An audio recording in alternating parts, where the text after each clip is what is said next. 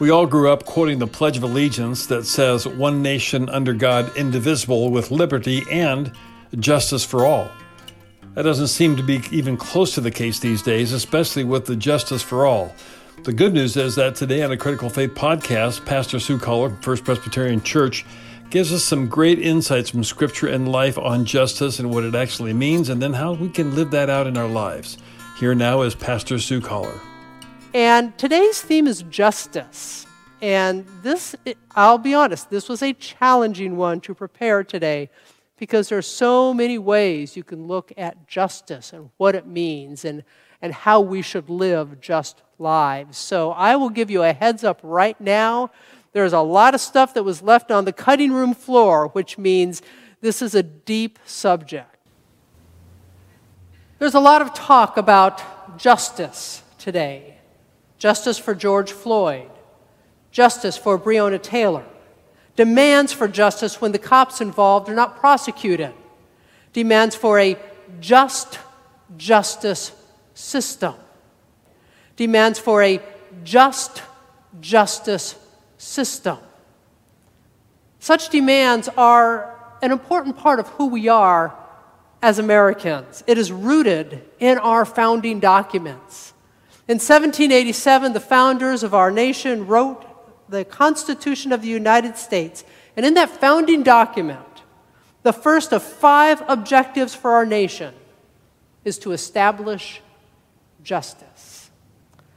Who can argue against justice? Even from our faith perspective, who can argue against justice? Remember, the prophet Amos called for justice to roll down like a mighty river. And it is literally woven through every word and every drop of ink in our scriptures. The problem is, though, that I assume you know what I mean by the word justice. And you probably assume I know what you mean by the word justice. For some, justice is making sure that everyone is treated fairly and equitably in our justice system. Sentences are fair no matter what your economic status, no matter the color of your skin, no matter your crime. But with all of the variables involved, who gets to decide what's fair?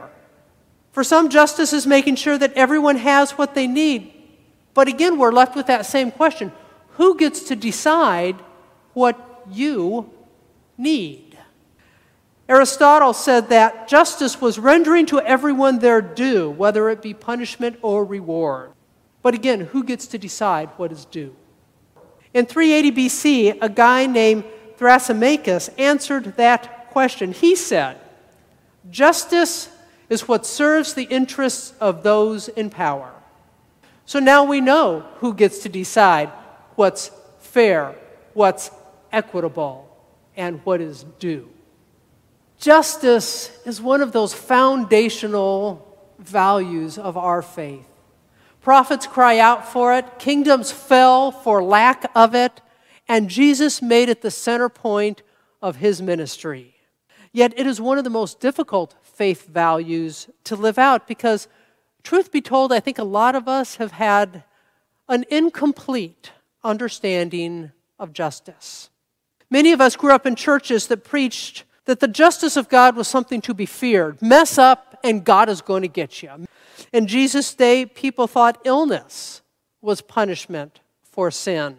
And even the language we use to talk about Jesus' death on the cross reinforces this idea that justice somehow demands punishment or payment before we could be made right with God. But justice in the Bible began long before sin ever entered the world.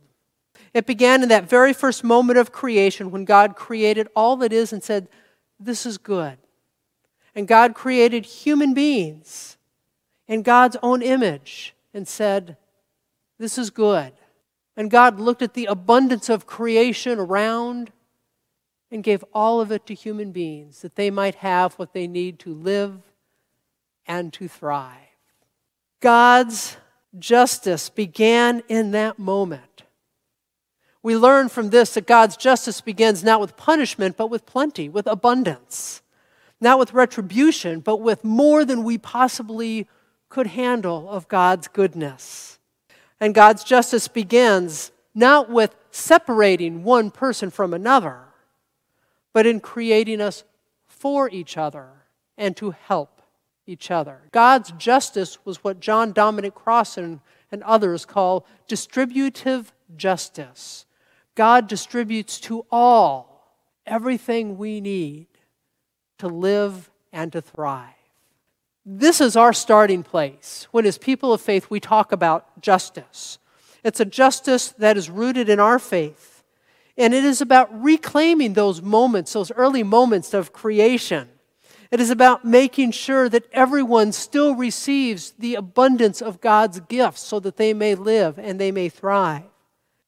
If that's justice, the challenge becomes, how do we live that out? Author Philip Wogeman says, justice is doing what is required for everyone to belong in community. And I like his definition because it's action-oriented. It invites us to do something. It means actively healing iniquities. It means actively ensuring that God's good gifts are fairly distributed to all. And if you want to know what fair means in this context, this might help. It means seeing that no part of humanity falls through the cracks. Nobody is left behind. Nobody is forgotten. Nobody is overlooked. No one is judged to have lost that image of God and to no longer be a part of God's family. When Jesus stood in the synagogue that day and read from the prophet Isaiah, he basically said, I've come to bring good news to the poor, to provide release for the captives, to proclaim the year of the Lord's favor. And this is now the implied part. He didn't say it, but it was there, because you have failed to do so. You see, if we had not failed to do all those things, Jesus wouldn't have had to. We have failed to make sure that the least among us have their share of God's abundance. We have failed to recognize the image of God in a stranger. We have failed to do all that we could to welcome and include people in God's holy community. Jesus wasn't just talking to those first century early disciples. He was talking to us as well. Every day, people are put in jail and kept there for weeks and months and sometimes years, even though they have not yet been convicted, simply because they can't afford to pay the bail. And people who can't afford to pay the bail are at a much higher risk for losing their job and for losing their housing. They may later be found innocent and released, but that will never get them back to where they were before all of that started. Right now we're dealing with record unemployment. But even in more normal times, millions of people have to work more than one full-time job just to be able to keep a roof over their head and put food on their table. Meanwhile, the richest CEOs make literally millions of dollars a year. In our own neighborhood at McPhee Elementary School, over 90% of the kids are on reduced or free lunch because their families live either at or below or very near the poverty level. Meanwhile, the top 1% in our country have more wealth than the bottom 80% combined, and that gap is just getting wider and wider. Into that mess, Jesus has the gall to read from the prophet Isaiah and declare the year of Jubilee has come. He says it's time to stop holding people's debts over them. It's time to share what we have hoarded for so long. It is time to recognize we are all one family. We are supposed to be caring for each other and not walking over each other. We are supposed to be including each other and lifting each other up. In Jesus, God looked over the world, saw how messed up we'd become, but instead of responding with retribution, which is a form of justice, God responded with love and with grace and with good news and with healing. In Jesus, God looked at that hated tax collector climbing a tree traitor to his people, and invited him to a meal and treated him with respect. He told stories about good Samaritans and said, it doesn't matter who you are. If you see someone in need, stop and help them. And if you have to dig into the riches of your abundance to help that person who may not have enough, then that is your responsibility to do so. He told stories about paying the one who'd worked the least the same as the one who'd worked the longest, because we are called to be generous and to do our part to see that everybody has what they need to live and to thrive. We don't know why that person who came in at the last hour to work was late. Maybe they were caring for someone sick at home. He touched society's outcasts, and he didn't just heal illnesses. He brought them back into the fold, back into the community, back into the family. God's response to the sins of the world wasn't, you're in trouble now. It was, go and do likewise. It's very much Waldman's definition of justice, doing what is required for everyone to belong in the community. Now here's the challenge with understanding justice as making sure everyone has what they need and is sharing plentifully in God's bounty. The difficulty with that sometimes rubs us the wrong way is that it doesn't allow us to judge whether someone else has forfeited their place in God's family or forfeited their rights to share in the abundance of God's good gifts. I know it's tempting to judge. We all do it. But that is not our job.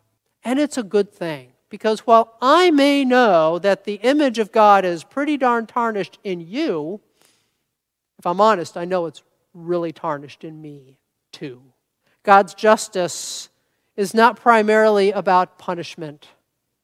It's about healing. And it's about restoring us to that wonderful place of relationship and abundance that was there in those first days of creation. Author Aaron Wathen says that the biblical concept of justice asks us to deepen our understanding of human struggle and division. It asks us to seek ways to heal our connections with each other, and it asks for compassion and generosity rather than judgmentalism. So how do we live that kind of justice? Well, first and foremost, it means we have to care about people we don't know. We have to care about people who are different from us. We have to care when it's not convenient. We have to recognize that this is hard because most of us have been groomed to care for others only after we have all our own needs met, or maybe better said, our own desires met. We have been groomed by society to view people as disposable. Some people are more worthy of help than others. And we have been groomed by the powerful to believe that the greatest sign of God's blessing is an abundance of material wealth.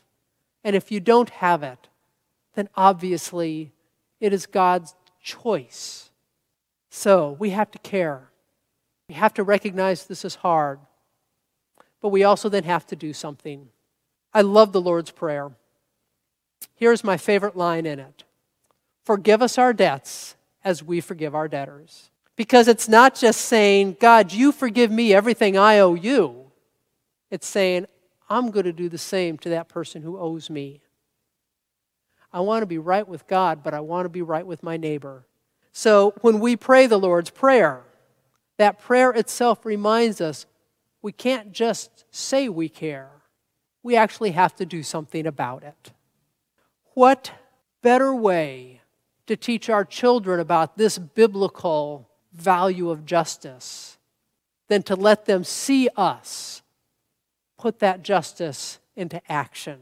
How about teaching our kids to embrace this biblical concept of Jubilee, where we are called to have an active role in restoring relationships, in dismantling oppression, and in reclaiming the original gift of God for all people.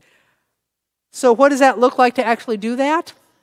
Well, how about we treat all people with respect? And wouldn't that be a great way to start? No exceptions, period. Even the person you like the least in this world. Our children learn from us how to treat others. They watch how we treat others, and they model their lives on that. And here's a cool thing about that. If we start to treat people that way, the people we treat that way may have forgotten they were made in the image of God. They may have forgotten their family. They may have forgotten God's desire for them to live full, joyful, thriving lives. How about not closing our eyes to the way our society advantages some and disadvantages others? Let's educate ourselves about the ways we are a part of that system, and then let's get involved and make a difference. And take your kids with you. Teach them early on that they have a power to change this world. How about we share with others what we have when they are in need? Sharing's an interesting thing because it doesn't usually fix the underlying justice issue, but if someone is thirsty, give them some water. Don't say, well, hey, let me dig a well for you and then you'll have water. Give them some water and then grab your shovel and go dig that well. Ultimately, living by the biblical value of justice means remembering that God's justice is about restoration and not retribution. So in every encounter, approach it with the desire to heal and to help. If we can do that, we can change the world. You see, this vision of justice is at the heart of our faith. And it looks forward to the day when Isaiah's vision will become a reality, when all people will desire to learn and walk in God's ways, where even weapons of war are transformed into implements of cultivation because everyone will have what they need. We don't need to be taking from others. We don't need to be hoarding. So that's my challenge for you today. And I know it's a challenge, and I know it's hard, and I know it's not always going to be easy. We are followers of Jesus Christ who came to declare a year of Jubilee, the year of the Lord's favor. And what better way for us to spend our lives than to share in that work of Jubilee? Thank you for joining us today for this week's A Critical Faith podcast. To discover more about who we are, what we're about, and how you can engage with us in worship and service, join us on Facebook at First Presbyterian Church in Lincoln, Nebraska. And please share these podcasts with your friends.